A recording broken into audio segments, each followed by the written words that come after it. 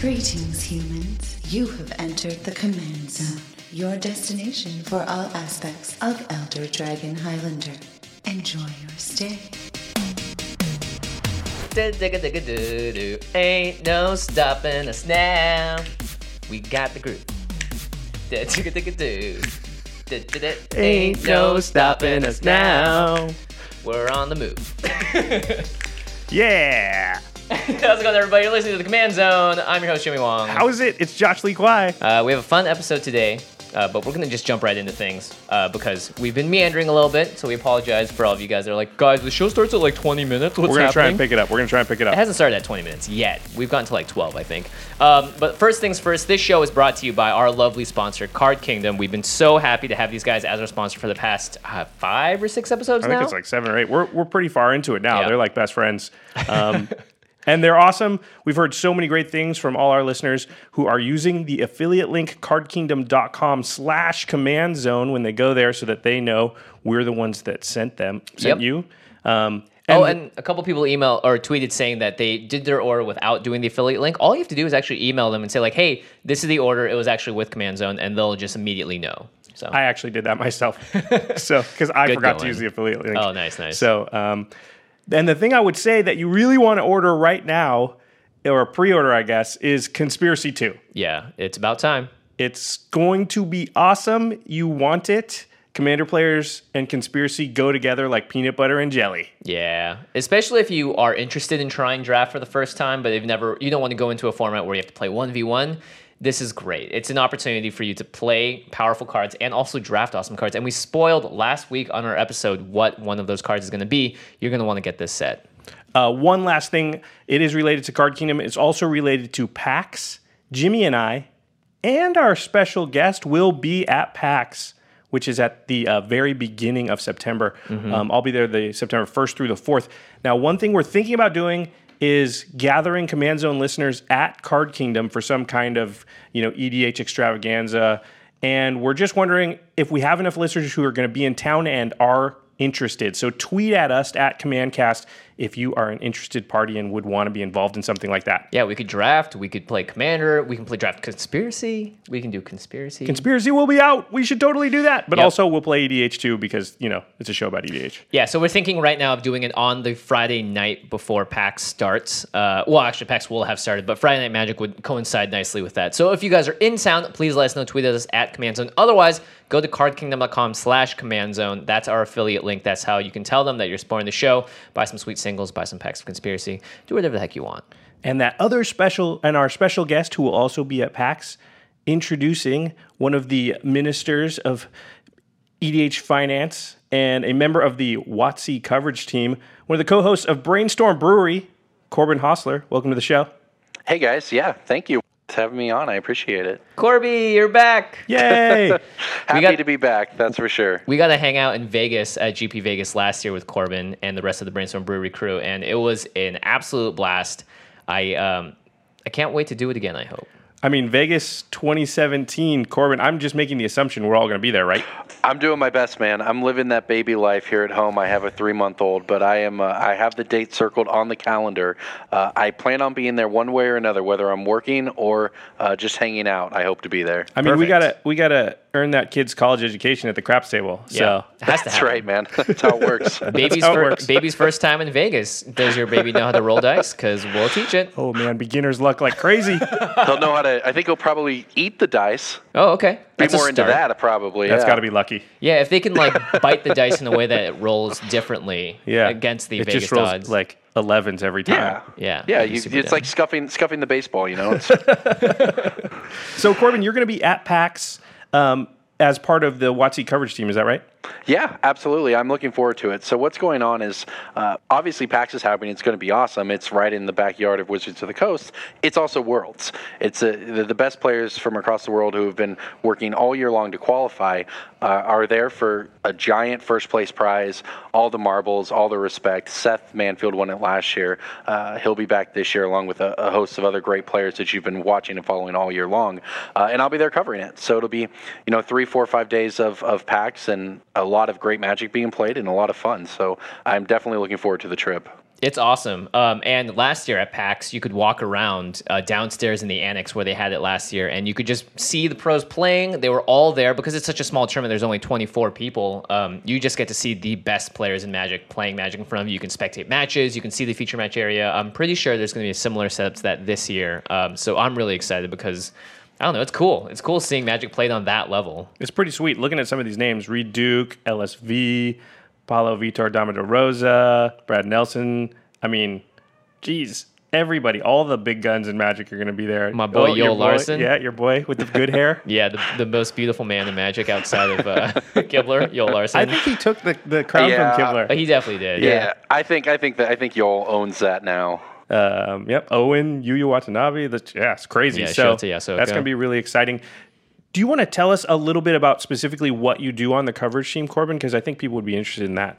Yeah, absolutely. So I know when people think of coverage, they think, you have Marshall, you have BDM, you have all these guys in front of the camera. And obviously they are great. That's an important part of it. There's a lot more to the coverage team that happens in the background. I do a lot of text coverage, which means, typing up the deck list, sharing the deck list, doing the deck text, writing out the feature matches.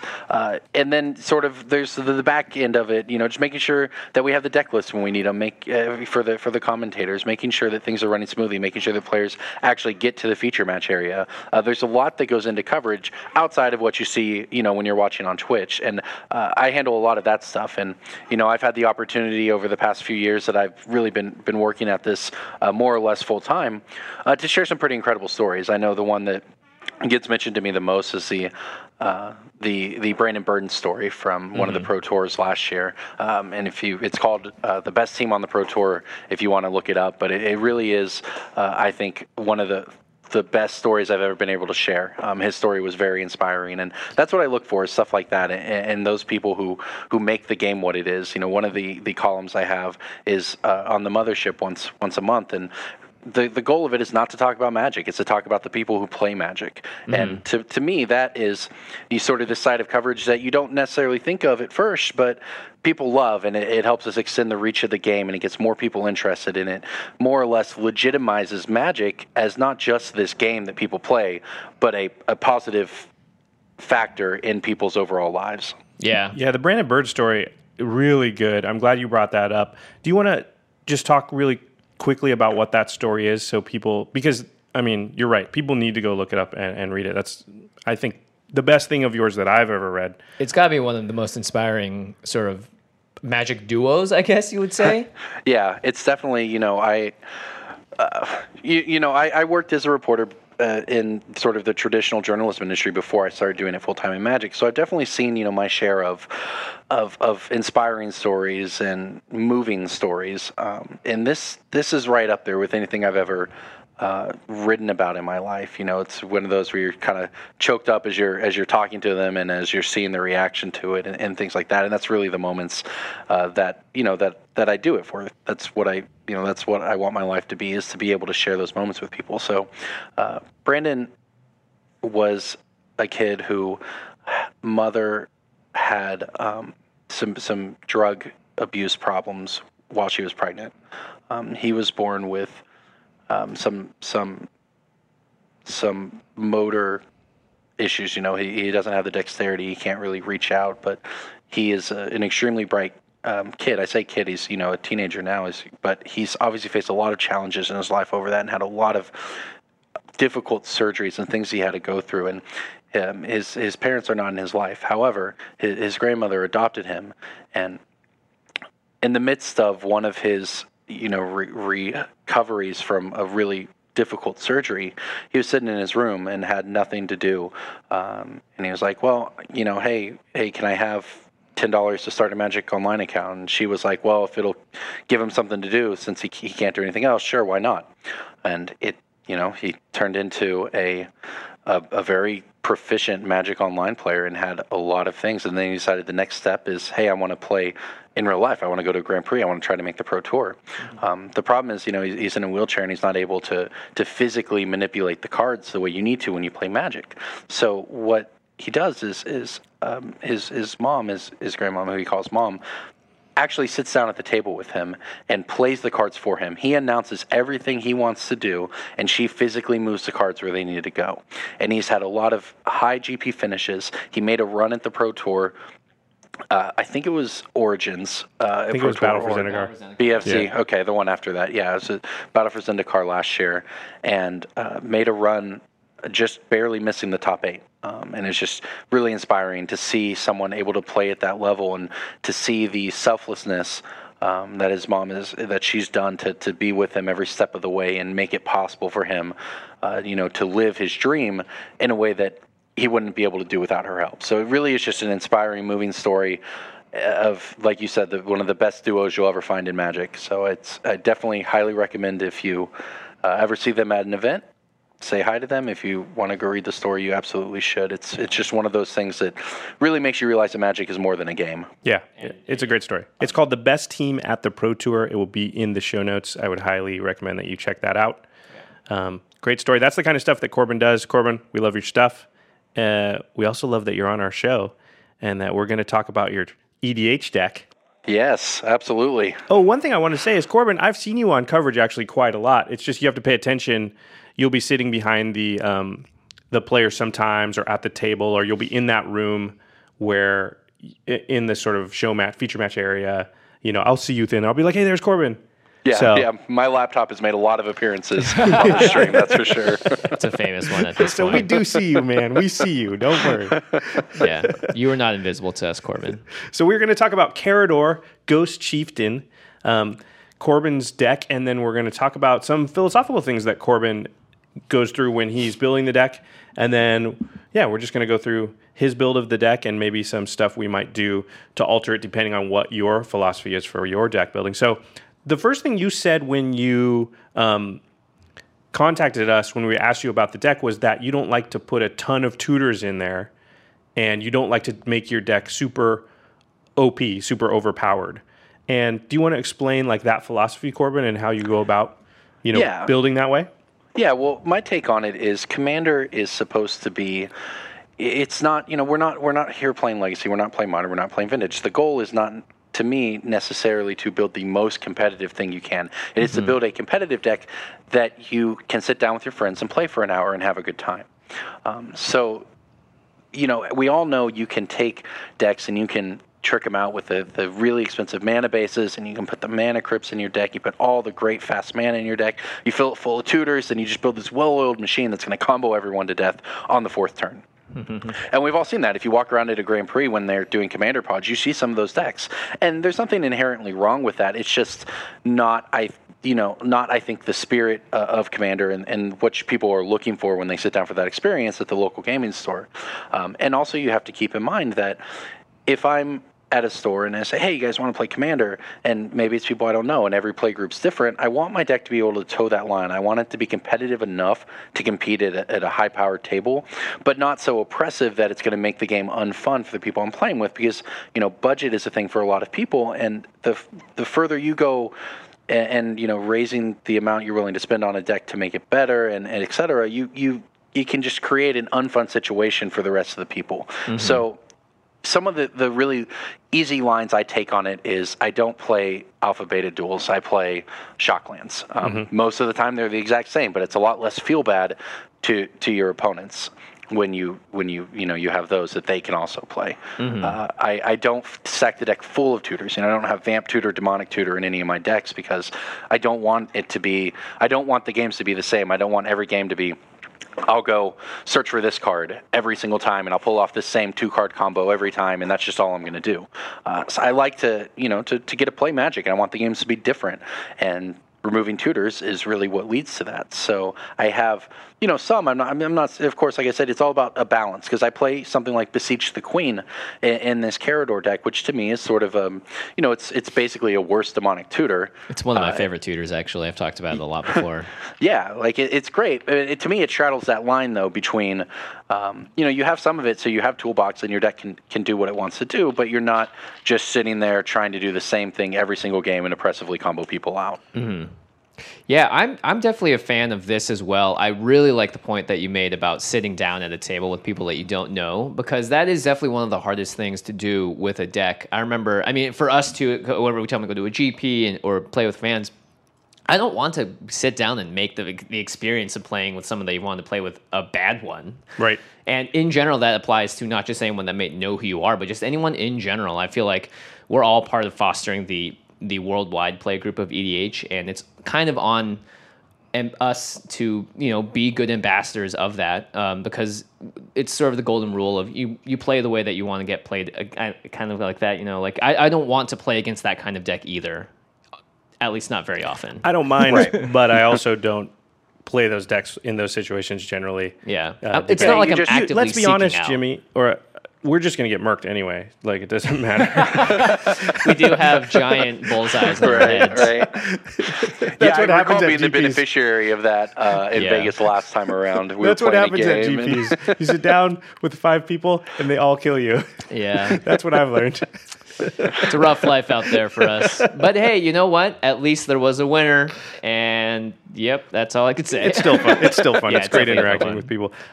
This is a philosophy I think a lot of people have. It's one of the troubles with Commander as a format is this moving target of what people find fun and where they find it. And I think, there's no right or wrong. It's just interesting people's, their philosophies. And Corbin obviously has his. It sounds a little bit like your buddy Jason Alt's 70% theory, which we've definitely talked about on the show. And I think a lot of people, that philosophy has spoken to them and they try and follow it, which I think is a good one. It's trying to be competitive but not oppressive. That can be great. So this deck that you've built sort of follows that philosophy. We should read Karador. Yes, good call. Karador is, it's great that it also follows this philosophy, because Karador is one of the most powerful generals that you can play in Commander. It's from the EDH pre-built decks that Wizards released, and in general, especially this set, has cards like Animar, Kalia. Yeah, so Karador is right up there. So Karador is 8 CMC total. You'll find that doesn't actually matter, because it's 5 and then Obzon, so black, green, and white. It's a 3/4 legendary creature Centaur Spirit. Karador Ghost Chieftain costs 1 less for each creature card in your graveyard. And during each of your turns, you may cast 1 creature card from your graveyard. So he, at the minimum, can cost just Obzon, black, green, white, if you have 5 creature cards in your graveyard. So immediately you can sort of see what's happening here. You want to put creature cards in your graveyard, Karador's out, you can start casting those creature cards from your graveyard. You get a lot of value. Karador isn't as affected by something like Commander tax when he dies, so he has a very powerful built-in ability. It's all on the card, and he's just great. Yeah, Corbin, what made you decide to pick Karador as a deck that you would build? Yeah, well, I actually, this goes back, this was the very first, I think I own 5 Commander decks now, but my very first one. Oh, wow. That's impressive. That's a lot. Yeah, man, I love the format. I play every week. We got to have you on the show more often. I didn't realize it was so many. You are currently playing more Commander than Josh and I are in our lives. Yeah. Yeah, the baby life has made it set back a little bit, but I do try to play for a few hours every week up at the LGS when I can. Nice. So this was actually the first deck I ever built, and over the past 4 to 5 years, I've become very meticulous when I make a deck. I make a spreadsheet and I plan everything out in advance. This, however, started as a Teneb deck maybe like 7 years ago before I did any of this. And it was Teneb the Harvester was sort of the original reanimator before the Commander sets came out. And a dragon. And Obzon. Yeah. Yeah, exactly. So I built it, and it was, hey, we're going to play Reanimator. That sounds like a fun sort of thing. And, that's where it started. And over time, it's morphed quite a bit to, and obviously changing out the Commander was a big one. I found that Teneb was just very slow, mana intensive, and Karador was great. And I loved it. So the deck over time has become sort of this, well, we want to play this game plan of control the board and then win out of my graveyard. And Karador fits in perfectly for that, because you don't need to turbo it out. You can just play that control game, play a bunch of Wraths, things like that. Over the early game, fill up your graveyard as you go, incidentally, and then, you just get to play Magic, and then everything dies, but your creatures don't stay dead. And Karador is perfect for enabling that. Yeah, it's a good strategy, a good way to go. We're going to run down the stats really quickly. I do this for most decks. So the stats on Corbin's deck list, and you can find a link to the tapped out deck list in the show notes. There's about 4 mana ramp cards in the list. There's about 2 card draw cards. There's 7 single target removal cards. Some of those are attached to creatures. Obviously, Karador likes creatures a lot. And then there's 7 board wipes, which I just love that because I play tons of board wipes. So that just I'm like, yep, Corbin, we see eye to eye on that one because board wipe's super strong in Commander. Karador also likes to sacrifice things to get him in the graveyard to cast him again. So there's 5 sack outlets.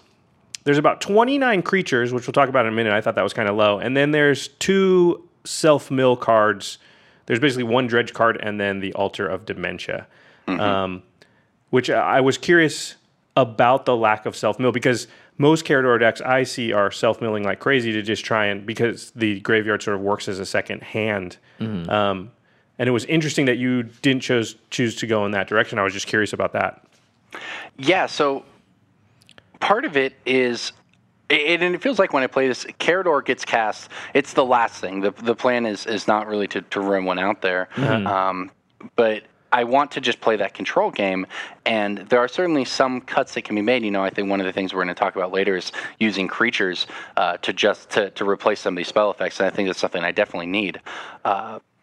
But yeah, I want I want to be able to control. I want to interact with my opponents. I want to just play Magic and have the graveyard fill itself up naturally, rather than put effort into, if I spend a card to fill up my graveyard and then I die to something because I didn't have the wrath I needed or the removal spell I needed, that feels pretty bad. The goal is not to, like I said, the goal is not to turbo out Karador in this deck. It's to control the game and then have that late game value that is insurmountable. Yeah, I think we definitely have some work to go with my list. Well, I think, though, that it's really interesting, and one of the really cool things about the format is, some people will look at something like Karador and be like, there's one way to build this deck, and it has to be, and you're like, no, there's this other way I could go. And I think that's really cool, is finding the way that commander, that you see the strategy going, and you see the games playing out, and building your plan that way. And I don't think there's a right or wrong way. We're going to talk about some other ways just because it's fun to discuss, but I don't think it's a judgment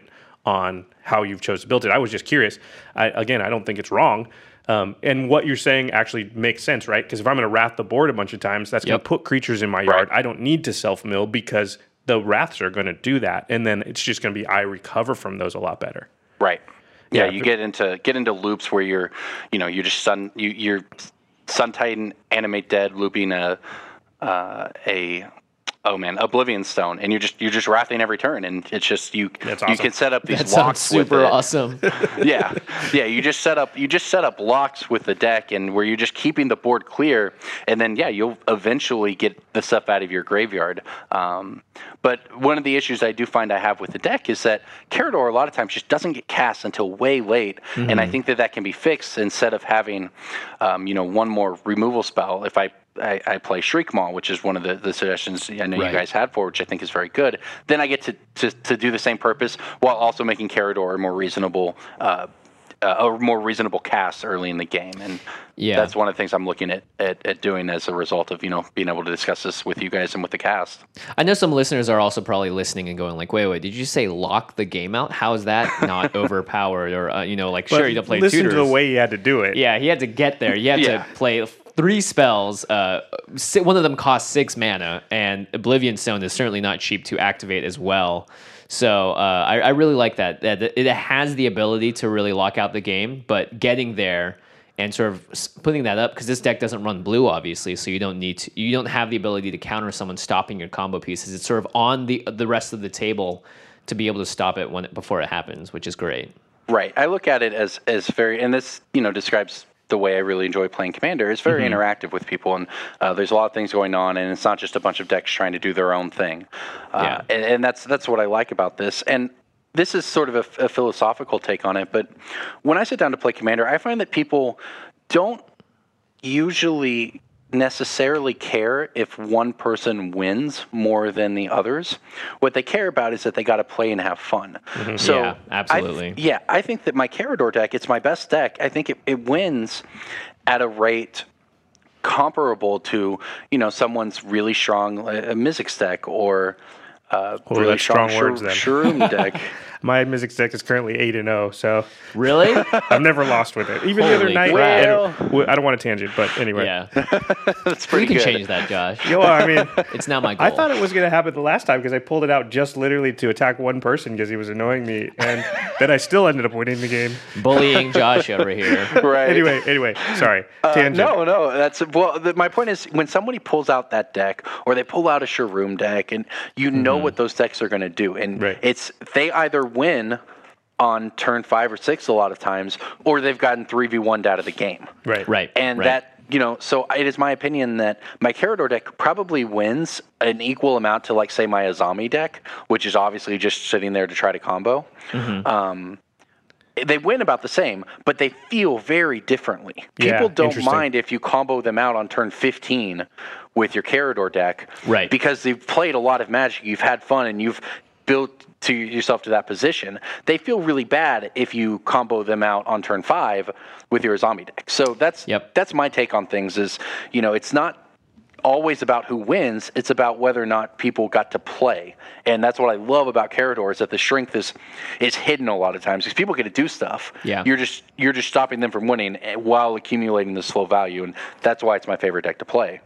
Yeah, I like that a lot. Sort of you want to strike that balance when you play to like the perfect game of EDH is when everyone at the table is going, oh man, when's someone going to win? Or as soon as that question creeps into someone's head, a deck has the ability to do it and sort of just so be like, all right, the game's over. It's like, cool, that felt like a correct Commander game. It took the right amount of time and we're Or done. those games where like somebody wins and 3 people are like, oh man, if I just had one more turn, I was going to do this and then do this. And those games are going well if like you were right on the verge. Everyone was right on the verge of doing their cool thing. And those are fun games because you got to play a lot. Nobody says that in games where every spell they were playing got countered or they never got to untap their lands or somebody blood mooned. Right. So much hate on the blood. So let's talk about what are the best cards in the deck in your experience. So we obviously can't talk about every card in the deck, otherwise we'll have a 5-hour long podcast. But we can talk about the sort of highlights. So what's the highlight reel of the deck? Yeah, absolutely. So I would say that in terms of strict power level, these sort of are the ones that lead the way. Birthing Pod is... we all know what Birthing Pod does, right? It's just a crazy amount of selection in your deck, but it's not unfair. Let me read it really quick just for those that don't know. It's an artifact. It costs 3 and a Phyrexian green mana, so you can either play 3 and a green or 3 and 2 life. And then you activate it by paying 1 in a Phyrexian green. So again, you can pay 1 in a green or 1 and 2 life and tap it. You sacrifice a creature and then search your library for a creature card with converted mana cost equal to 1 plus the sacrificed creature's converted mana cost. And then you put that creature onto the battlefield and then shuffle your library. You can only do this as a sorcery. It's kind of like Eldritch Evolution. Yep. It's similar. It has to be exactly 1 more, though, than the creature that you sacrifice. So if you sacrifice a 4-drop, you have to go find a 5-drop. You can't find a 4, 3, or 2-drop, and definitely not 6. Right. Fortunately, for a deck like this, it's not hard to go 1, 2, 3, 4, 5, 6, 7, 8, all the way up. And it wants the cards in the graveyard, so... Yeah. Right, and it's repeatable, of course, unlike Eldritch Evolution. So when you're able to turn your Solemn's Simulacrum or your Heartmender, which is a persist creature 4-drop, into a Karmic Guide, and then turn that Karmic Guide into a Sun Titan, and then or a Green Warden or Marasa or whatever, and then turn that into a Shield Drive. Like everything just comes back. Oh yeah, it's crazy. Yeah. And it's powerful because you can play a 3-drop and then on your 4th turn play this card and activate it. Right. By only having to pay 4 life on top of the mana. It's banned in Modern.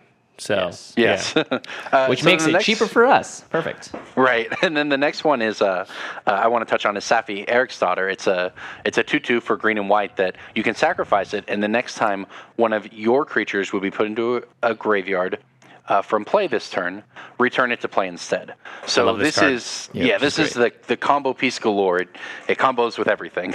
It's part of the sort of the end game combo of the deck, where it loops with with a Revelark and with a Karmic Guide, etc., and leads to a lockout. Yeah, because Revelark, if you don't know, what it does is when it comes into play, you get to... When it leaves the battle. When it leaves play, you get to return 2 target creature cards with converted mana cost 2 or less. Power 2 or less. Yeah. Power 2 or less from your graveyard to the So battlefield. So Safi it gets Safi back. Yeah. And then you get the Revelark back, and then it gets Safi back, and it gets... Right. Like, so sort of the end game of this deck most of the time is to assemble Revelark, Karmic Guide, Safi, and then another power 2 or less creature that does something. And a lot of times it's acidic slime, and you blow up everyone's lands. Or we have the... it also helps you set up the Viscera Seer Malira, which is also the combo seen in Modern, along with a Kitchen Finks or Woodfall Primus to again either gain infinite life or destroy everyone's land. So those are the end games of this deck, and it all plays out of the graveyard, and Safi's great with that. It's also really good with this next card I'll touch on, which is Greater Good. So good. Yeah. Greater Good is the 4-drop, 2 generic, 2 green that you can sacrifice a creature, draw cards equal to its power, and then discard 3. Whoa, did you say discard 3? What a downside. Yeah, wait a minute. What does Karador want? A whole bunch of creatures in the graveyard, yeah. So this is the most beautiful part of this that I actually discovered by accident one time. Ooh, those are the best. Oh, yes. gosh, I'm infinite. Oh, whoops. So if you have Greater Good in play, and you have a Safi in your graveyard or in play, and you cast Sun Titan, which of course brings back 6-drop that brings back converted mana cost 3 or less permanent to play. You can sacrifice Safi to Sun Titan, so the next time Sun Titan dies, it'll come back. You then sacrifice Sun Titan to Greater Good, draw 6, discard 3, return Sun Titan to play thanks to Safi. When Sun Titan returns to play, it returns Safi. So you get to draw your entire deck at instant speed. You sacrifice Safi again. Yeah, dude. Yeah. Just loop it. Right. So you get to do the entire thing at instant speed. And it also allows you to fill your... So you get to draw your deck. And you get to fill your graveyard then with your Revelark, with your Karmic Guide. And so then you just start doing that. Actually win at... You can assemble the loop out of your graveyard at instant speed without mana. And I just discovered this by accident one time. That's pretty awesome. Yeah. And again, that's a 3-card combo. So yeah, absolutely. And that's I don't play. You know, I have Mikaeus the Unhallowed in the deck, but I don't have the Triskelion, which combos infinitely with it. I don't have any 2-card combos. That's boring. That's Greater Good is just insane. And even if you're about to Wrath, well, I'll sack my creature for value, and then, or I'll sack this Persist creature and it'll come back. It's just, or if somebody, in this deck. You don't want to get your stuff exiled. Right. Bajuka Bog is terrifying against the stack. It's one of the reasons I play Leyline of Sanctity. But you want your creatures to die, not be exiled. So if someone points a Swords of Plowshares or a Path to Exile at one of your creatures, well, you can sacrifice it just to get it in your graveyard. Oh, we should read your Greater Good for those that don't know. No, we did. We did read it? Leyline? I ran through it, yeah. Oh, yeah. Sorry. Yeah, Leyline of Sanctity. I get confused when I don't read it. Sorry. I usually assume I roll on Brainstorm Brewery. Our guests Brewery. never read the cards, so I'm that's a good point.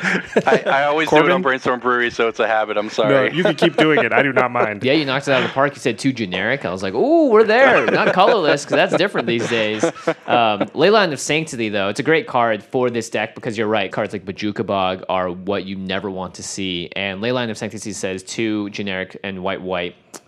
If it's in your opening hand, you can begin the game with it on the battlefield, but you have hexproof. So anything that says target player, you can get around. It's trying to stop all the anti-graveyard. It stops you getting Bajuka Bogged, which is the huge one. Which everybody has in their deck, basically. Right. Yeah. There's a few other anti-graveyard effects it'll stop, and then it'll just nicely stop things that just happen to target players, discarding and stuff like that sometimes. Yeah, absolutely. So then the last card I wanted to touch on is being the best card in the deck, and I leave this for last because I want to get your guys' take on it. Is Survival of the Fittest, and Survival of the Fittest is it's insane. It's right? the best. It's banned in Legacy because it broke Legacy. It's it's purely broken in all. Yeah. It's broken in Commander too. It's super super good. Yeah, it's amazing. The take being what? When you say you want to get our take, you want us to say that it's awesome. Well, I mean, so just to so everyone knows it's 1 generic green, and you can pay a green, discard a creature card, search your deck for any creature card, put it in your hand. So pretty good. it's extremely good. I can just search up all the combo pieces and put them all in my graveyard and then just win. My question is, in your guys' experience playing, either with or against this card, given that we talk about we want to have our games be interactive and not just do the same thing, do you actually think that survival is too good? It definitely, so in a deck like this, where it's like, oh, you have to find a creature. Well, it's like, no, this deck has 29 creatures, and it already wants to find creatures. Your creatures are what do the best stuff in your deck, like Acidic Slime, Kitchen Finks, Karmic Guide. It is certainly, I mean, if I had to make a vote for the best card in the deck, it's either this or Greater Good. Right. And it's an enchantment, so it's a little harder to deal with. I don't know. It's tough. I mean, sometimes I've had a Survival of the Fittest out and just for some reason don't have any creatures in my hand, or something happens where I'm like, oh shoot, like I can't actually use this the way I want. But in general, for 3 mana, being able to tutor up any creature, just having as long as you have tutor again and tutor again and again, you can cycle over and over again. And Karador wants the card that you're discarding in the graveyard anyway. All your cards want to be in the graveyard. Yeah, I mean, it's obviously incredibly powerful, but if you find that it's the kind of card that when you play it, you instantly lock out the game, then maybe it's past the power level that you want, Corbin. But if it lands and it still is like, okay, 2-3 turns later, I'm able to use it to win, then I think it's an appropriate power level. Here's a suggestion, and I'm not against, everybody knows, I'm not against anything, so do whatever fits your play group and play the style that you think is the most fun. I don't tell people on that level. But if you do have Survival of the Fittest and you think, oh, maybe it's too powerful, you could just switch it to Fauna Shaman. Yeah, that's true. And which then, is also a creature. Yeah, which is a creature, and it's not quite as broken because you can't. It's harder. You can do it multiple times, but you have to set that up. You have to have some sort of engine that lets you do it. Otherwise, you can just do it once at a time. The thing about survival is you could pitch like 5 creatures all in one turn. You could get your Sun Titan thing maybe going just off that.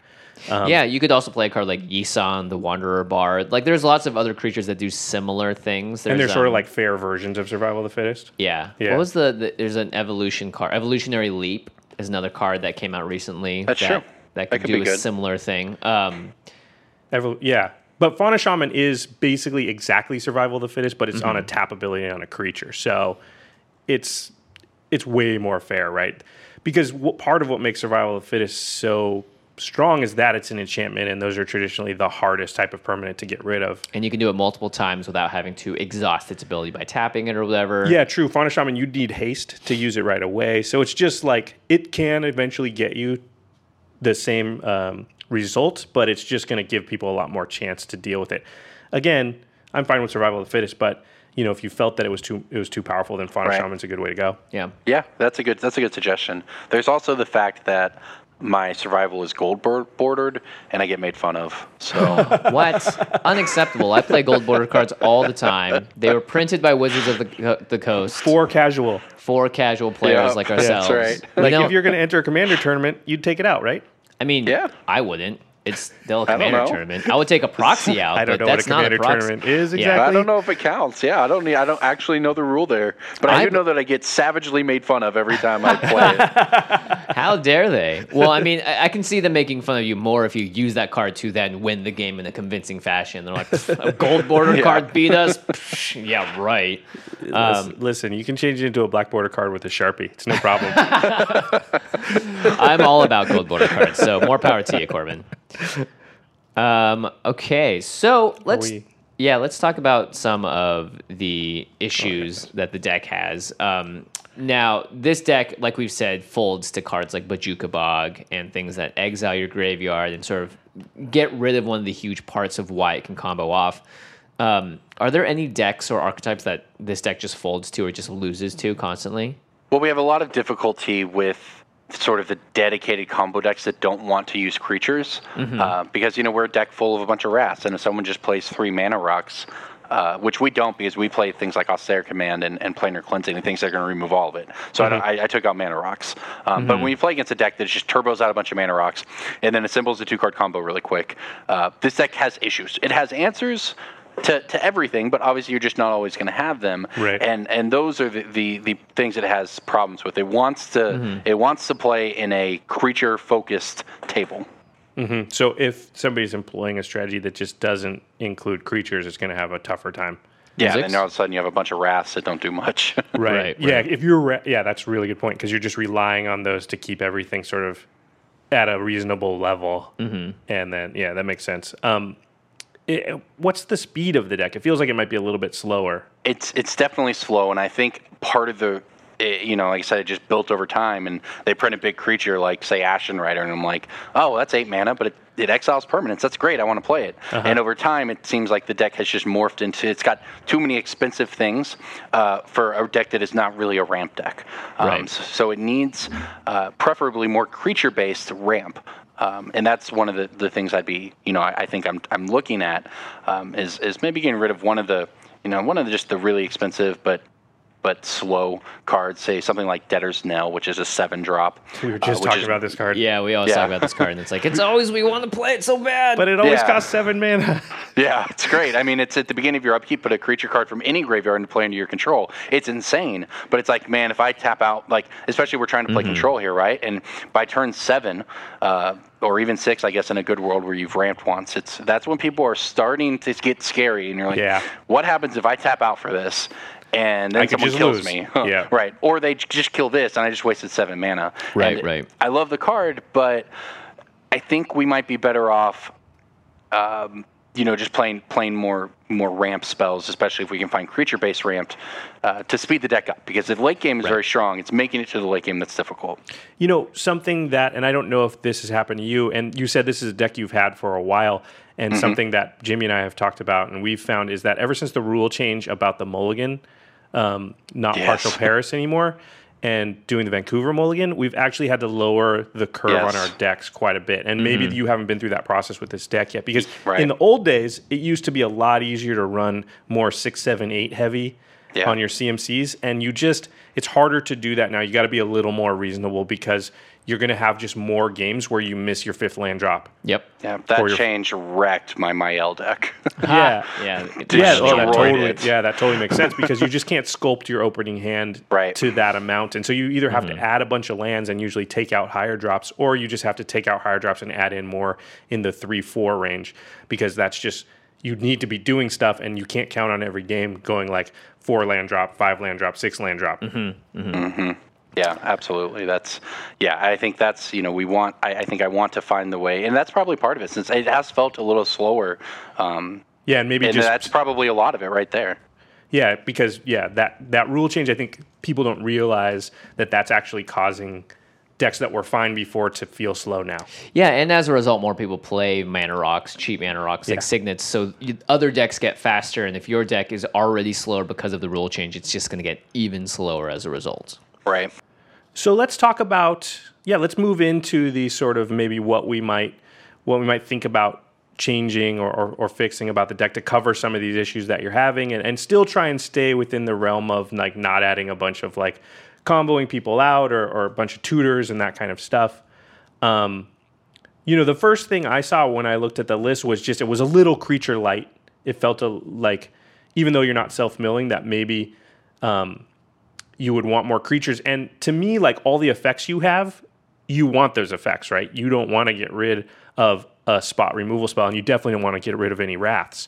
But, and you alluded to this earlier, I think there's ways to accomplish those by also by like taking a spell out or a sorcery out and putting that effect on a creature, which is actually even better for the deck, because then you can, once you get that creature, you can just use it all the time because Karador can cast it out of the graveyard. Or you can bring it back with Karmic Guide or any you have other all these recursion Safi, effects. So it feels like a wrath on a creature is actually better than a wrath on a sorcery. Yeah, and I can actually cast my Karador more often as well, which is an issue sometimes. So the first one we thought of was Kagemaru, First to Suffer. That's 3 and 2 black for a star legendary creature, Dragon Spirit. Kagemaru. Demon Spirit. Oh, sorry. This guy's Demon evil. Spirit. Or she, who knows? It looks like a big bug, actually. Big bug, A big centipede. Big butt. Kagemaru, First to Suffer's power and toughness are equal to the number of cards in your hand. And then you can pay a black and sacrifice Kagemaru, and all creatures get -X until end of turn, where X is the number of cards in your hand. Interesting. So I like this because you can actually really time the board wipe to benefit you the most here. Yeah, you can do it so that it doesn't kill all your stuff. It also doesn't require a tap ability or something, so you can actually cast Kagemaru, pay the black, sacrifice it all in the same turn. Mm-hmm. And because you can do that out of your graveyard, once it's in your graveyard, if you have 6 mana, you just always have a Wrath available. Now, yes, sometimes it won't hit, Ulamog or Blightsteel Colossus or something, but it's an answer to most things, because usually, hopefully you're going to have 4, 5, 6 cards in your hand. Not to mention -X, it just gets around so much in terms of killing creatures. Indestructible, hexproof, all that stuff. Well, I mean, Board Wipes get around hexproof anyway, but the -X, that's why Toxic Deluge is so powerful. Yeah. And Kagemaru, in this case, you'd be like, all right, I'm going to -2 everyone, or I'm going to do these effects to make it -6 and keep these creatures of mine alive and kill the rest. Yeah, I really like this suggestion. I honestly don't even know that I've ever seen this card before. For a while, I had the, I think it was the white Myojin. It's like an 8-drop that if you cast it from its hand, it had a Divinity counter, and you could remove the Divinity counter to Wrath the board. But I eventually cut it because it was just too slow. It wasn't great. Yeah. But this actually seems like a really nice middle ground where, I can definitely see this. And this seems like a pretty good addition, I would think, because the problem I have, I think, is trying to figure out what to cut, and I think it helps having it in front of me and talking it over with you guys. Is things like the Debtor's Knell and things that are just sort of good cards but not great cards. Right. Are some of the ones that I'm looking at, and that's Rise of the Dark Realms. It's insane, but it's 9 mana. Right. Yeah. Well, and I also think that you could cut this for maybe even like Wrath of God or something similar to that, because it's. Unless you think you do need additional Wraths more than you have now, if you feel like the amount of Wraths you have is good, then this doesn't, you can stay at those same amount of Wraths, but now you've got one on a creature. So you actually just are net positive in the category I think maybe you want a little more, which is just creatures. But you're the same on the amount of Wraths that you had before. Yeah, and I'll say it now, Kamigawa block has just so many cards for Commander that are often, they go by unnoticed for whatever reason. But there are, like Sakashima the Imposters from Kamigawa block. We have so many powerful cards. 8.5 Tails, another card I love for Commander. But speaking of creatures that, now a slightly more powerful version, I think, of Kagemaru would be Magus of the Disc, which costs 2 white, and it comes into play tapped. So it's essentially a Nevinyrral's Disc, but on a creature, it's a 2/4. And you can pay 1 and tap it to destroy all artifacts, creatures, and enchantments. So it's a bigger board wipe. You do have to wait a turn if it comes into play tapped. You don't have a way of untapping it.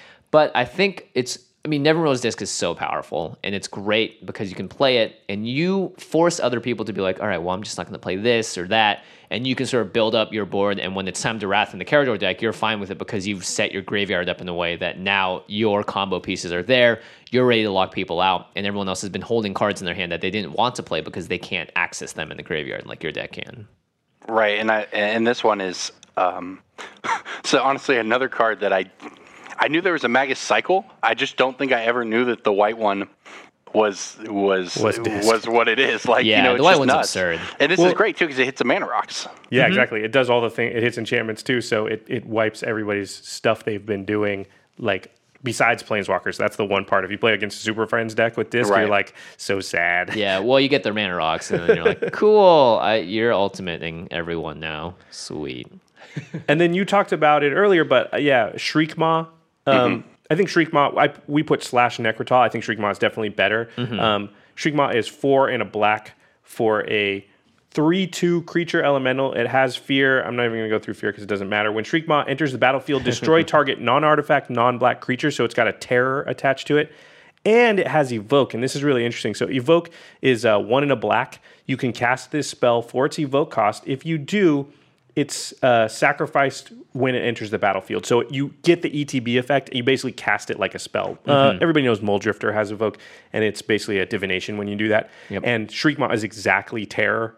If you evoke it, I guess it's not instant speed, so it's almost exactly terror. But the interesting thing about Evoke is Karador works with Evoke, so you can cast it out of your graveyard with Karador for its Evoke cost, and then it'll go right back in your graveyard. So it's just a reusable terror.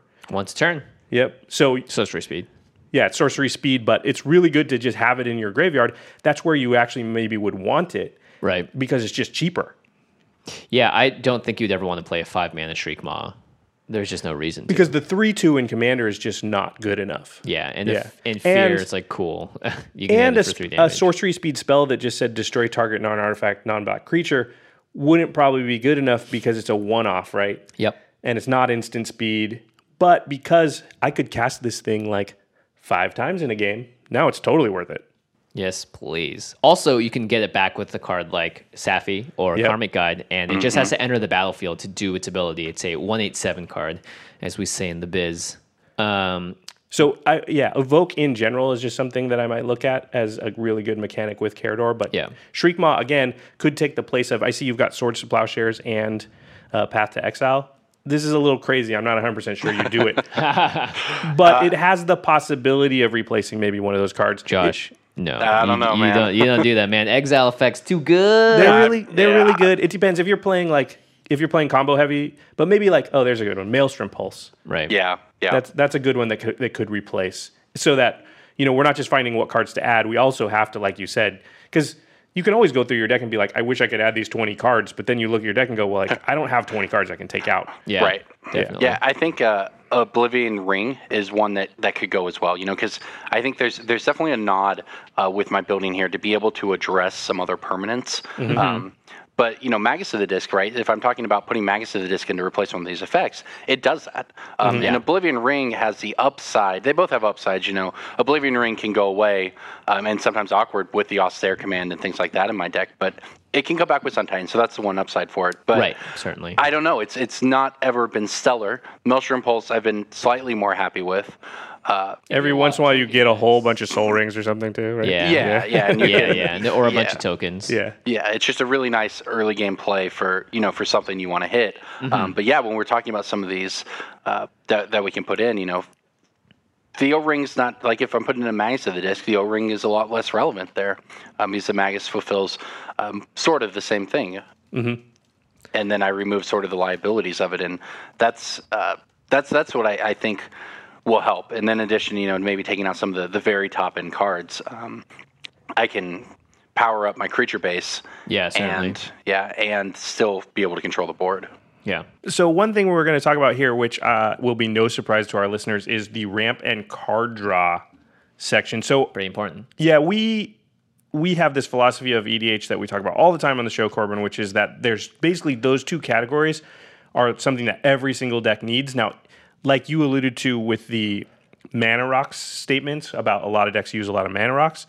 That's one way to ramp, but every deck I think in the format wants to ramp in some way, wants to be ahead on mana for the turn. And then card draw is another thing, I think, just because of the Highlander nature of it. Yeah. It sort of evens you out and makes your deck a little more consistent. So it just keeps you playing the game, right? You never want to be in a position where you're like, I'm hellbent for some reason. I have 0 cards in my hand, and everyone else has 70. That's or whatever, the worst in Commander, because also, your turn comes and you draw your one card, and you either play it or you don't, and you say go. And then, it could be a long time, and you're not making decisions. Yeah, totally. Now, Karador has less of a problem with card draw because of the nature of having your graveyard available to you. You just have so much value that you're accumulating over Anything the game. that went to the graveyard is still in your hand, kind of. But, you get to a point, if you have enough ramp, where Karador, you can only cast one creature card from your graveyard per turn. You can't cast 3 of them, even if you have, 15 mana. So you still want some card draw.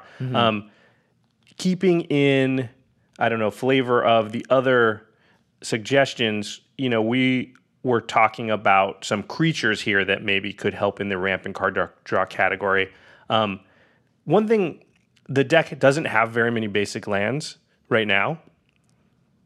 And some of these cards would require a little bit more basics just to get them to work. Green-based ramp almost always is looking for basic lands in general. So like Farhaven Elf is sort of a go-to one. When it enters the battlefield, you search your library for a basic land, put it onto the battlefield tapped. If you do shuffle your blah, blah, blah. That seems like maybe a decent one.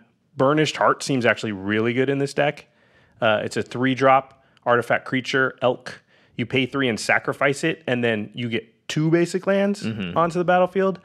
And the great thing is it naturally goes to the graveyard, so you could cast it again and do it again. So anytime you just had, the inclination, you could ramp by 2. Yeah, the only issue again is that this deck has 5 total basics in it currently. Yeah. You could definitely do a little maneuvering, right, to get rid of some of the worse sort of either filter lands or the cards like I don't know, like a cycling land. Right. But yeah, these cards I'd say have the value, but that's really if you found that you're running into issues ramping out stuff later on, that because you're sort of land based ramp, you're not artifact based.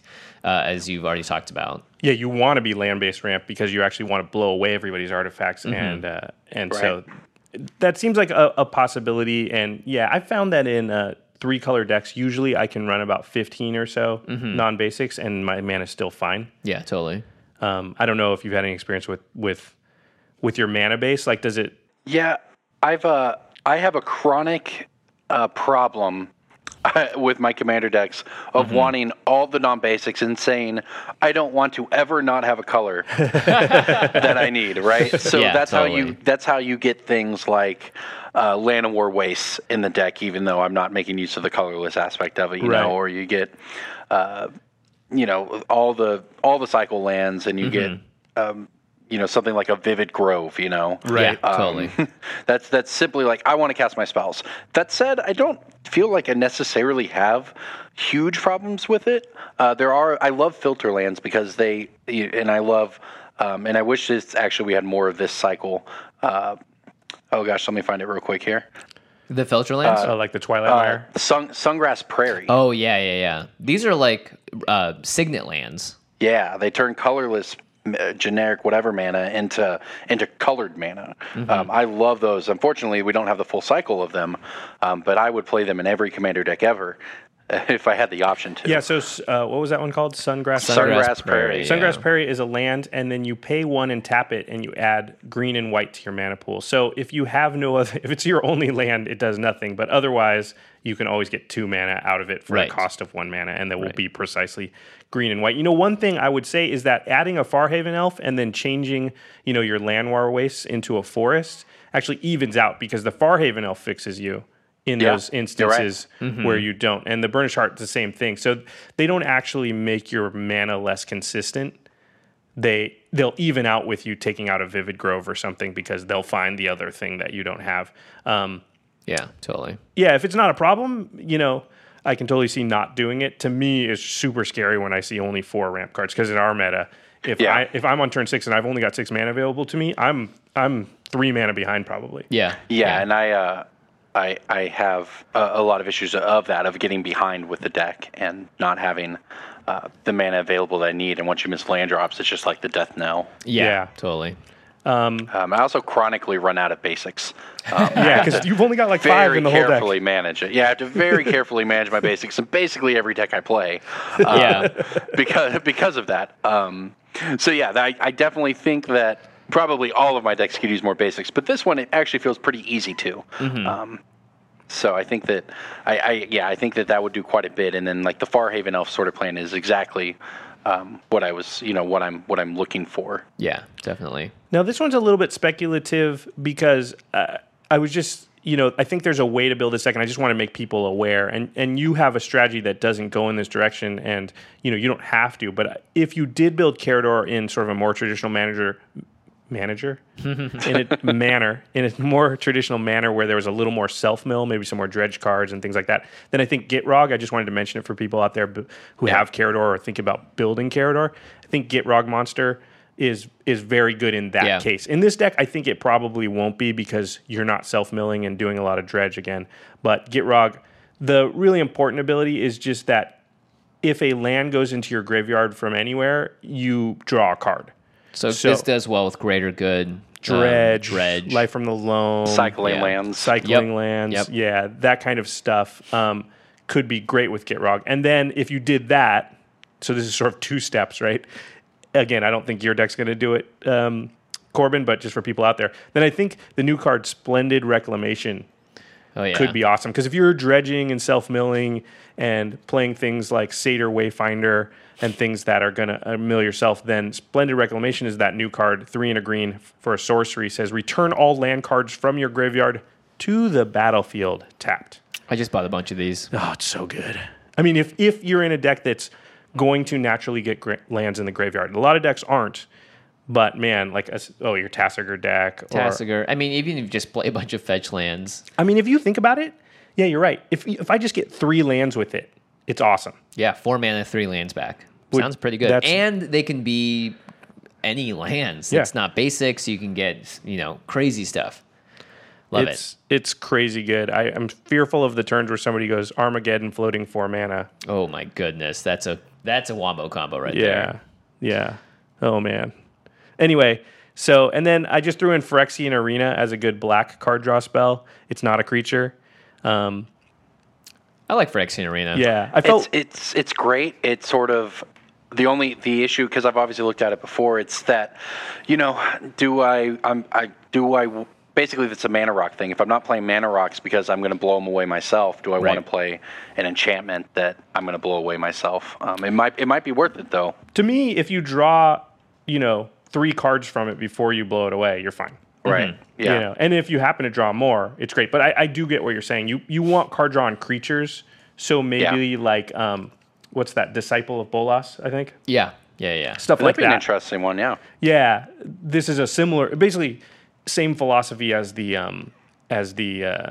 board wipes, right? Taking a board wipe, putting it onto a creature. Well, let's take some card draw, put it onto a creature, and maybe think about stuff like that. And a sack outlet at sorcery speed for 1 creature. Yeah. So. Yeah. All right, let's talk about self-mill and dredge a little bit too. I think you're totally fine not having to put it in here, because if you're playing the game where your deck just slowly puts stuff in there regardless with board wipes, just by playing a longer game, then you don't really need to do it. But for those players out there that want to take their 70% deck and bump it to 80, 85, 90, self-mill and dredge, I'd say, is one of the best ways of really abusing the game. And this goes for almost any decks that can dredge. Glenn Jones played his dredge deck against us once, and it was absurd the amount of stuff that he was able to do just during his draw phase because of dredge. And it was very powerful. Dredge is obviously, I think, pretty high on the Storm list as well. Wizards doesn't want to reprint this ability anytime soon, and it's a best friend to Karador. So we should read Dredge just so people know if people don't know what that mechanic is. Right. Dredge will say dredge and then a number, and then let's just read Stinkweed Imp. You can go ahead. Sure. 2 in the black for a 1/2 flyer imp. Whenever Stinkweed Imp deals combat damage to a creature, destroy that creature. Great card. But it very specifically says dredge 5. So if you would draw a card, instead you may put exactly 5 cards from the top of your library into the graveyard. If you do, return this card from your graveyard to your hand. Otherwise, just draw a card normally. So it's a replacement effect for drawing a card. Every time you would draw a card, you can say, I'm going to dredge 5, and I'm going to take 5 cards from my library here, throw it in my graveyard, and I'm going to get the Stinkweed Imp back instead. It's just an incredible way to fuel graveyard shenanigans, throw stuff in there really quickly. It's self-mill that doesn't cost you a card or mana. Yeah. A lot of decks that want stuff in their graveyard will actually fail to play a land on turn 1, so they can go to their discard phase and discard something like the Stinkweed Imp and just start dredging right away, and they'll sort of give away their first turn almost to do it. I mean, it's powerful, especially if your deck is built to really abuse the graveyard. Now, in your Karador deck, you don't play him as much as a really dedicated Karador deck would, so the graveyard isn't as important, but you still have, obviously, Sun, Titan, and a bunch of other very important cards that can get stuff back and require stuff to be in the graveyard to begin with. In Karador, if you dredge 5, you basically drew any creature card that goes to the graveyard. So if you dredge 5 and 2 creature cards go in there, that was like drawing 2 cards. Yeah. Because you have access to them. This card, the next one, Corbin, I think it's so it costs so little to put in the deck, it might actually be worth it, which is Dakmor Salvage. Yes. Yeah, it's although the card itself is actually getting more expensive. That's true. By the day, because it's a really good card. It's dredge on the land. Opportunity cost, not dollar cost. Yeah, right. Yeah, it's a land. It comes in the battlefield tapped. You can tap it to add black mana to your mana pool, but it has dredge 2.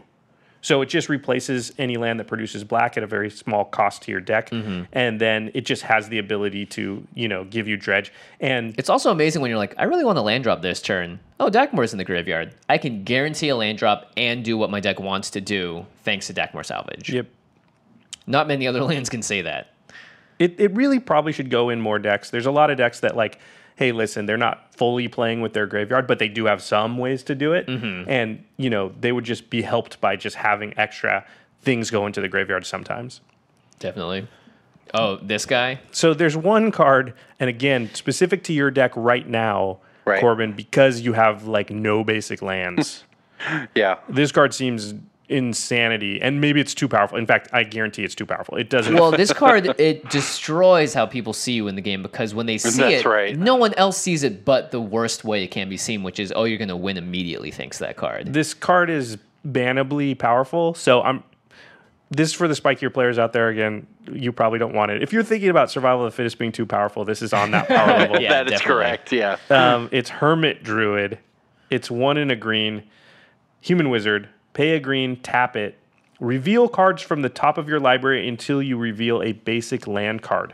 Put that card into your hand, and all other cards revealed this way into your graveyard. If you've got only, I think you've only got 5 basics, maybe 6 in the whole deck, you're going to mill so many cards. You could potentially mill almost your entire deck, depending if those basics are in play. If you fetch for a couple basics, all of a sudden you've only got 2 in the whole deck, and you're just going to mill half your deck, and then get your Safi Sun Titan combo. You're gonna decks are built with 1 basic in their to take advantage of this card. Yeah, it's absurd.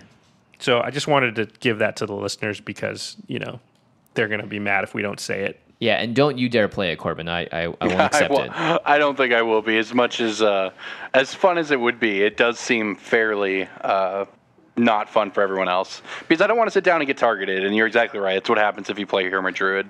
Yeah, and I have it in my Tasker deck just because I'm like, I just want to dredge some cards. I just want to put cards in the graveyard. Everyone's like, why is that in your deck? You understand what it means, right? As soon as Hermit Druid hits the table, my first question is, are we dead? Yeah. My second question is to the rest of the table is, we have to kill him right now. You guys know that, right? Yeah, or at least get rid of the Hermit Druid. Or we're dead Druid. next turn. I've never seen a Hermit Druid hit the table and last a rotation where we didn't die. Oh, well, you should play my Tasker deck because it does not do that. He's politicking right now. He's trying to trick me for the future. Right. Yeah. Working ahead.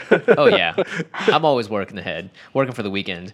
You want to talk about some more toolboxy stuff? Yeah, I was curious because I felt like another way I've seen Karador built often, and again, this is not saying you have to build it this way. It was just with a whole bunch of cards that sort of do specific things. So Wisp Mare was one, although Qasali Pride Mage is even better. Qasali Pride Mage is amazing. This card's great. So cards like this, which is Qasali Pride Mage, is a green and a white for a creature cat wizard, has Exalted, doesn't matter, to 2/2, but it says pay 1, sacrifice Qasali Pride Mage, destroy target artifact or enchantment. So you could have stopped at Cat Wizard and I'd be sold. So with Karador, it's just destroy an artifact or enchantment any turn because you can always recast it. Yep, and it's got that crucial 2 power for cards like Reveillark. Yeah, and it goes back into your graveyard, which is where you want it, so you can use it again. Yeah, that just seems like a good card for the deck. Again, these are cards I don't know what you take out, so it's going to be harder to fit. I just wanted to mention them because the next one is Alex Kessler favorite. Oh yeah. Have you experienced the wonders of the Fog Frog? I don't think I could say I've played against Fog Frog before. Now, would it be effective in your meta though, or are you dying to combo decks more often than creature-based combat? It's a mix, I think. Well, he said he wanted his deck to be good in a meta that's got a lot of creatures and it wants to control that aspect. Fog Frog, you got to fit it, man. It's so good. It's Spore Frog. It's a green mana for a 1/1 sacrifice. Spore Frog, prevent all combat damage that would be dealt this turn. You just have a fog every turn. No one could ever kill you. Well, they'd have to all do it. Mizzix could kill you. Mizzix don't care about Fog Frog. You're already you can't beat Mizzix. Maybe you can with this deck. It's gonna be hard. Yeah. Well, that's why a card like Fleshbag Marauder is great against Mizzix because it's an edict effect. I know the meaner versions of this deck play Shieldred. Yeah, because he has it. Yeah, Shieldred's great. Yeah. That card it's just like Karador 2.0, but in black. Mizzix won't let you get a Shieldred out on the table, though. No. Yeah. But, a card like Fleshback Marauder, especially because you have Vidalcan Orrery in the deck, you can flash it out, instant edict. Someone tries to cast another creature on top of it. Narset. You're like, nope, I'm going to make sure that you are sacrificing that creature because it's your only one. So it just houses a lot of Voltron decks, especially a Narset deck, decks that just don't care about sort of playing by your rules. Like Fleshbag Marauder, especially when you can recur it every turn, is 100%, hey, I'm going to play by my rules. I'm going to force you to fit within my world of how this game is going to work. Yeah, it just kills Voltron decks. Narset decks are just done. If you can cast Fleshbag Marauder every turn, they can't win. Yeah, that's true. Kokusho? Were you aware this card was unbanned, Corbin? I was, and I've thought about it. I have Yosei, the white version of it instead. It's, I like it, and it is very good, but I think it may not be in there just as a product of not usually. If I die, it's usually not to combat damage, or at least preventable combat damage. Right. That makes sense. One of my earliest memories of Commander is playing against Craig and him with Karador casting Kokusho like 5 turns in a row. And it was just like, well, how can I ever win? That's broken. This format's broken. But it is 6 mana, and we were talking about how this deck needs to be, decks in general need to sort of cut down on the higher CMC cost cards. So maybe Kokusho's a little bit on the expensive side. The next one, though, can just absolutely win the game. Although you have to be a little careful because if somebody Rite of Replications it, you automatically lose. You lose instead, yeah. Yeah. But Gary, Grey Merchant of Asphodel, we've talked about this guy. This just keeps going up and up every time I see it in play. Actually, I want to say I was involved in a Commander game at GP Vegas with you, Corbin, where somebody Grey Merchant for like a bajillion. Really? Yeah, Is that true? The card gets absurd. So great. I don't specifically remember it. I would believe that it happened. All the Grey Merchant kills run together. I think it was I think right after that, then you just whooped us all at Conspiracy Draft. Or maybe it was right after the Conspiracy Draft where you built the vote deck, right? I do build vote decks, yes. Oh, amazing. He killed us with the vote deck. I just wanted to call that out because it was awesome. Anyway, Grey Merchant, take a look. It's pretty sweet. We talk about that card a lot recently. It's always a good one. I like your final category here, Josh, that you put on this outline. It just says get mean. Yeah. So, Corbin, we know that you're trying to, play towards closer to 70%. But in case you didn't, I mean, we wouldn't be covering our bases if we didn't talk about getting mean. Sometimes people have Blood Moon in their deck, and that just allows you to play cards like this. Sometimes. I play it every chance I get. Hokori Dust Drinker. This works really well if you have a sack outlet. So it says lands don't untap during their controller's untap steps. Oh, sorry. It's a 2/2 for 4 mana. Oh, another Revelar target. And then at the beginning of each player's upkeep, that player untaps a land he or she controls. So it's a Winter Orb. Is that right? Yep. Mm-hmm. And with Revelark and with Sacrifice Outlets and with Safi, you can set this up so that you get to untap your lands, but opponents never do because you can bring it back into play. So you sack it on your end step. So during your untap, it's not there. You just untap it as normal. And then even with just Karador out, you can just replay it. Yeah, your previous player's end step. Yeah, the card's absurd. It also looks like a third-grade art project, so it's got that going for it. Which is nice. Mind Slicer. I was actually talking to a friend about Mind Slicer yesterday, and he specifically asked me, is this card too mean? And I said, no. So I don't know why it's in the get mean category, Josh. This card's not pretty mean. Everyone loses their hand, not just you. Wait, which friend was this? Was it Owen Turtenwald? No, it was Dan Black. But for me, obviously this deck doesn't care about dumping your hand into the graveyard, right. And it's a creature, so wait, we should read it first. Mind Slicer, 2 black, 4/3 creature horror. When Mind Slicer is put into a graveyard from play, each player discards his or her hand. Hey, it's just like an anti-board wipe card, No one's going to want a board wipe when Mind Slicer is out. What do you think, Corbin? You think it fits into your 70%? Oh, I don't think so. It's I don't know. It's I'm not opposed. Honestly, I could see myself putting this in the deck because it's somewhat symmetrical. Yeah, it is symmetrical. It's just that you don't care if they're in your graveyard. Man, this card draws a lot of hate, though. But does it matter if you make everybody discard their hand every turn? Does it matter? That's a good point. That's a good that point. every turn bit you. Yeah, it's Karador, so you just cast it again and then sack it and then cast it again and then sack it. And then cast it again. Everyone has to do it. Mm-hmm. Yeah, seems good. Greater good at you can draw 4 cards, discard 3 every turn. All right, let's go. No, you discard the 4 too because of Mind Slicer, right? Well, I mean, you have the 1 card so that you can. I don't know. Yeah, I mean, you're right. The last one is this card's been creeping up for me more and more, and I've been putting into more decks.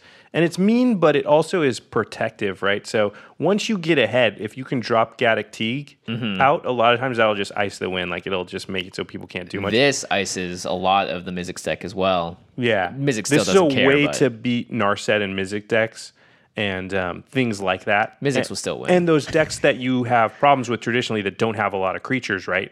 So Gaddock Teague is a green and a white for a legendary creature. It's a 2/2 Kithkin Advisor. It says non-creature spells with converted mana cost 4 or greater can't be played. Oof. And then non-creature spells with X in their mana cost can't be played. This is really good if we go back to our board wipe creatures like Magus of the Disc. Yes. Because then you can really shut down the board if you can just bring this and a board wipe back each turn. Plus, you can always sack it if you want to cast a spell that's bigger and then cast it again with Karador, so you can control when it's out and when it's not, but it really does shut the door once you've got the game under control. I don't like this category anymore. I'm over it. What do you think about Gaddock Teague there? Is that too mean? I can see this one. This seems pretty reasonable because it still dies to a lot of the commonly played removal. You know, Absolutely. your path, your swords, and stuff like that. You know, at first I'm like, I want a Wrath. I don't want a Gaddock Teague, but it feels like you can just play around it. Like if I have the board Wrath, then I play it.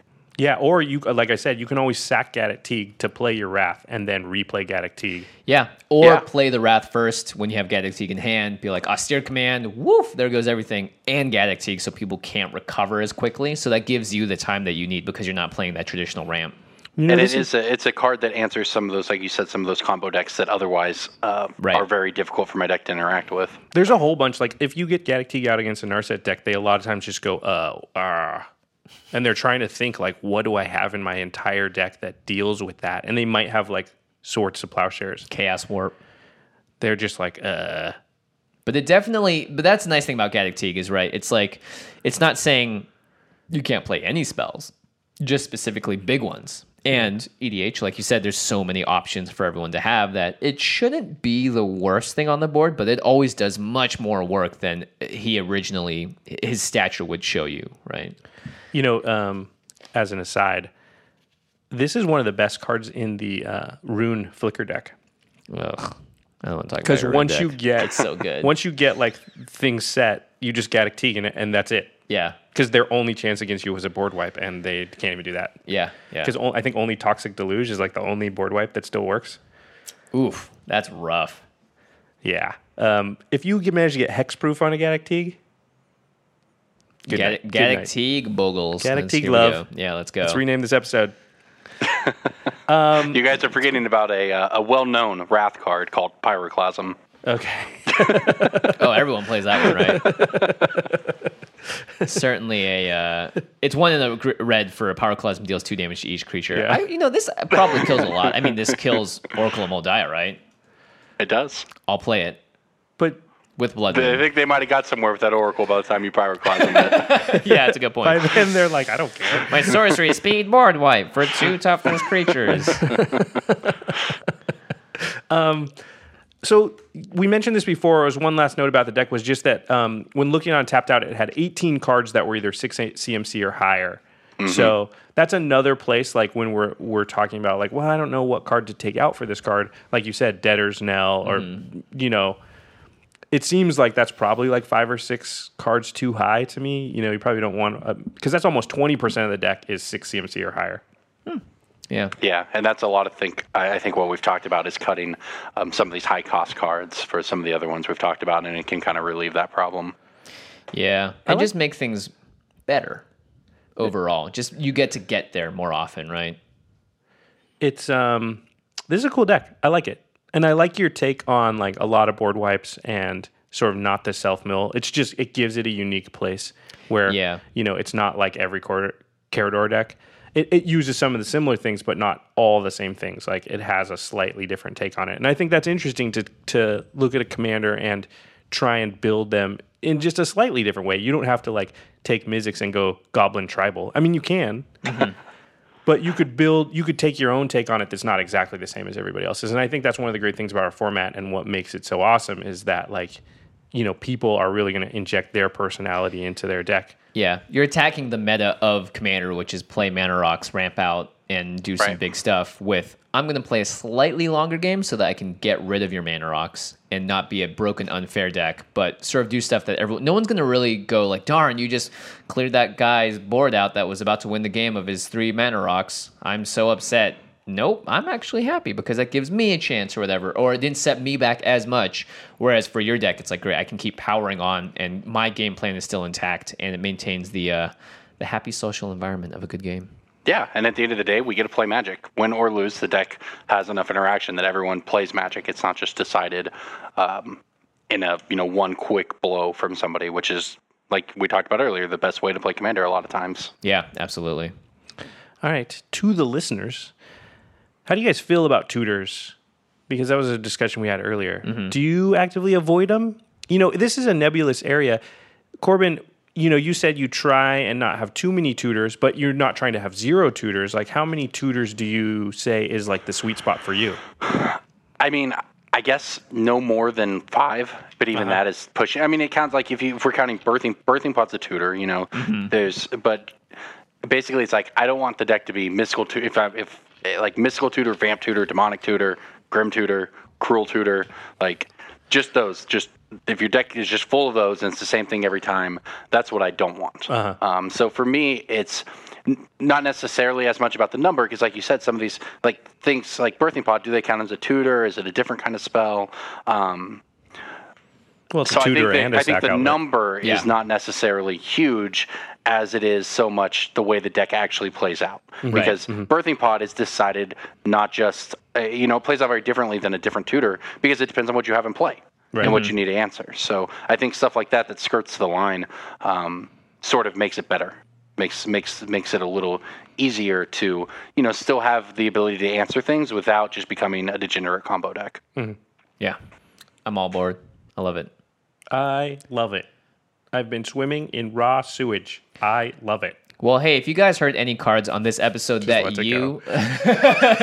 you want, perhaps you want to be dredging and swimming in sewage like Josh over here, make sure you check out cardkingdom.com/command zone. They are our sponsor for the show. You can definitely figure out what you want to do to upgrade your deck. Maybe Corbin's deck building has inspired you to take a deck that you have that you're having trouble sort of figuring out what direction you want to go with it.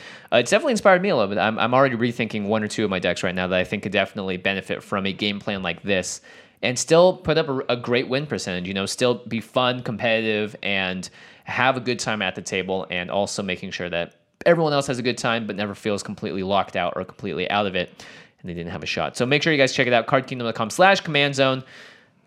It will help support the show. We love you guys. Yes.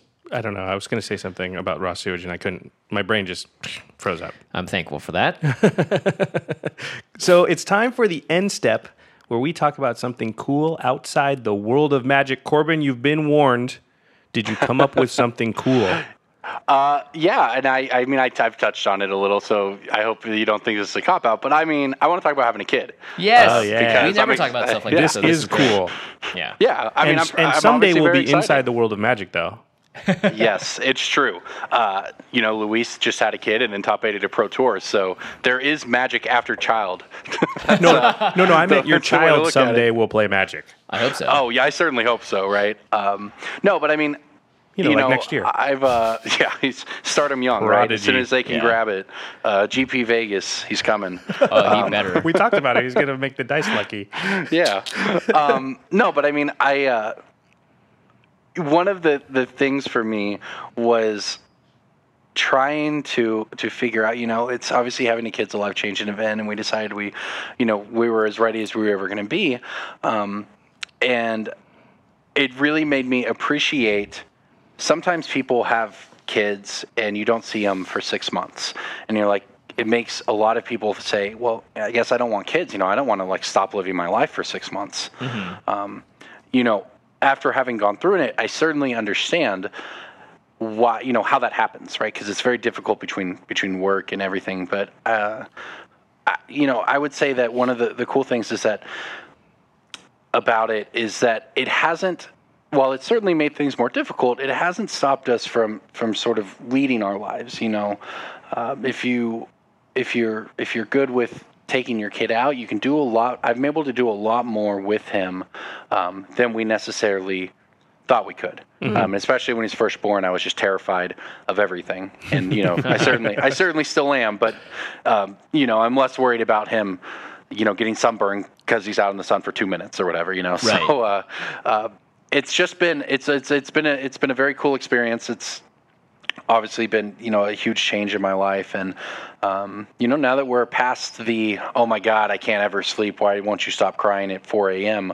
stage of things, it's just exciting. So I think that the cool part for me is that I'm still able to do magic. I'm still able to, I've sat here, I've put the kid in the thing around my chest and held him while playing Magic Online. It doesn't end your life or end the way I think it's portrayed among, young, 20-something males Right. a lot of time. And Right. I think that's something I wanted to just touch on, is because it's, now you get the exciting part. I mean, one day I will get to teach him to play Magic if he chooses to learn. And that's very exciting to me.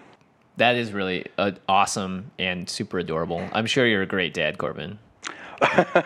Maybe one day. Learning as we go, that's for sure. I mean, Yes. teaching. Well, it's not the exact same, but we're literally doing this cast probably at least partially because I taught my nephew how to play Magic because he got to that I thought age. you were going to say something about having a kid. I'm like, what? No, have no, you but not told me? I'm just saying, like, it's not the same as your son, but it's my nephew. They're part of my family, same blood, very close. And teaching them Magic, giving them that gift is like one of the best feelings. So when you do teach your son Magic, it'll be one of the best moments. Yeah, and speaking of going back to tying it back to the start of the episode when we talked about some of the things I write about. One of the stories I wrote that was published on the Mothership last month was about a couple guys who have run a tutoring program, but also sort of they're helping kids with developmental or behavioral issues, and they found that Magic was a great tool to teach those kids how to socialize better and how to interact better, and that's. It's just really exciting to me, especially, I wrote it right after having a kid, and it was very moving because it just shows how positive of an impact the game can have even on a kid's life. It teaches them, how to win and lose with grace and how to treat opponents and how to, deal with disappointment and all these things that I think are great for kids' development. So very excited for the day that, hopefully Ben decides to, he wants to take up some Magic. That's awesome. Our friend Vinny, who's becoming a school teacher, he's going to use Magic as a teaching tool to his kids because It's just a great way to I mean, you're not tricking people into learning, but really you're tricking. It's like Mario teaches typing. It's like you're learning how to type, but Mario's teaching you. it's like basketball tricks you into exercising. Yeah, Right, absolutely. yeah. There's nothing wrong with that. Yeah. I think it's great. It's an awesome. awesome outlet too. And like honestly, there's so many bad things that kids could be doing after hours when they're not being supervised. Having them sit around and interacting with other people and playing a fun game and improving themselves mentally, I think is one of the healthiest things that you can ask. They're for. literally sitting around doing math. Yeah. Yeah. Bunch of math. That's exactly what you want your kid to be doing. Making critical decisions and hopefully not getting salty. Yeah, and not playing Blood Moon. Right. Your tutoring program is going to be a little different than mine. All right, Corbin, thank you so much for being on the show. Everybody, you can find Corbin on Twitter at chosler88. So that's CHOSLER 88. And the articles that we've mentioned will be in the show notes. Corbin, is there anywhere else people can go to check you out, find your work, follow you, anything like that? Well, like I'm a member of the coverage team, so you can find my stuff on there. Hit me up on Twitter. That's probably the best resource. Listen to Brainstorm Brewery as well. Yeah. So guys, thank you again so much for having me on. I really, really appreciate it and enjoyed it. Oh, absolutely. It was a pleasure talking to you. I'm so glad that we got to connect. It's been a while since Vegas. I mean, I've seen you at random GPs and stuff, which is always a lot of fun, but Yeah, you got to start working on that dice hand, man. We need that luck. Bring it with you. yeah. I'll warm it up. I'll get it ready. Make sure to check out our sister podcast, The Masters of Modern. Alex Kessler and Ben Bateman talk about Modern, the format, and all things competitive Magic. You can find them on Twitter at the MMCast or right next to us on RocketJump.com under the podcast tab. And our editor for the show is Terry Robertson. We do videos for every single one of these episodes. You can see our faces in 3 different cameras and Corbin's voice. Maybe we'll put a picture of you up, Corbin. So if you have a picture that you want for that, let us know. So you can check that out, youtube.com/The Command Zone Podcast. And special thanks to Jeffrey Palmer, who does the living card animations that are interspersed throughout our show as well. You can find them at Living Cards MTG on Twitter. Whew. All right, everybody. Thanks for listening. And we'll see you next time. Peace.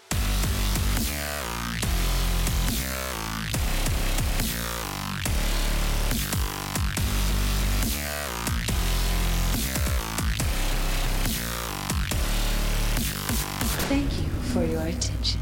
For further inquiries, send an email to commandcast@rocketjump.com or ask us on Twitter @JFWong and @JoshLeeQuai. See you later, alligator. Greetings, humans.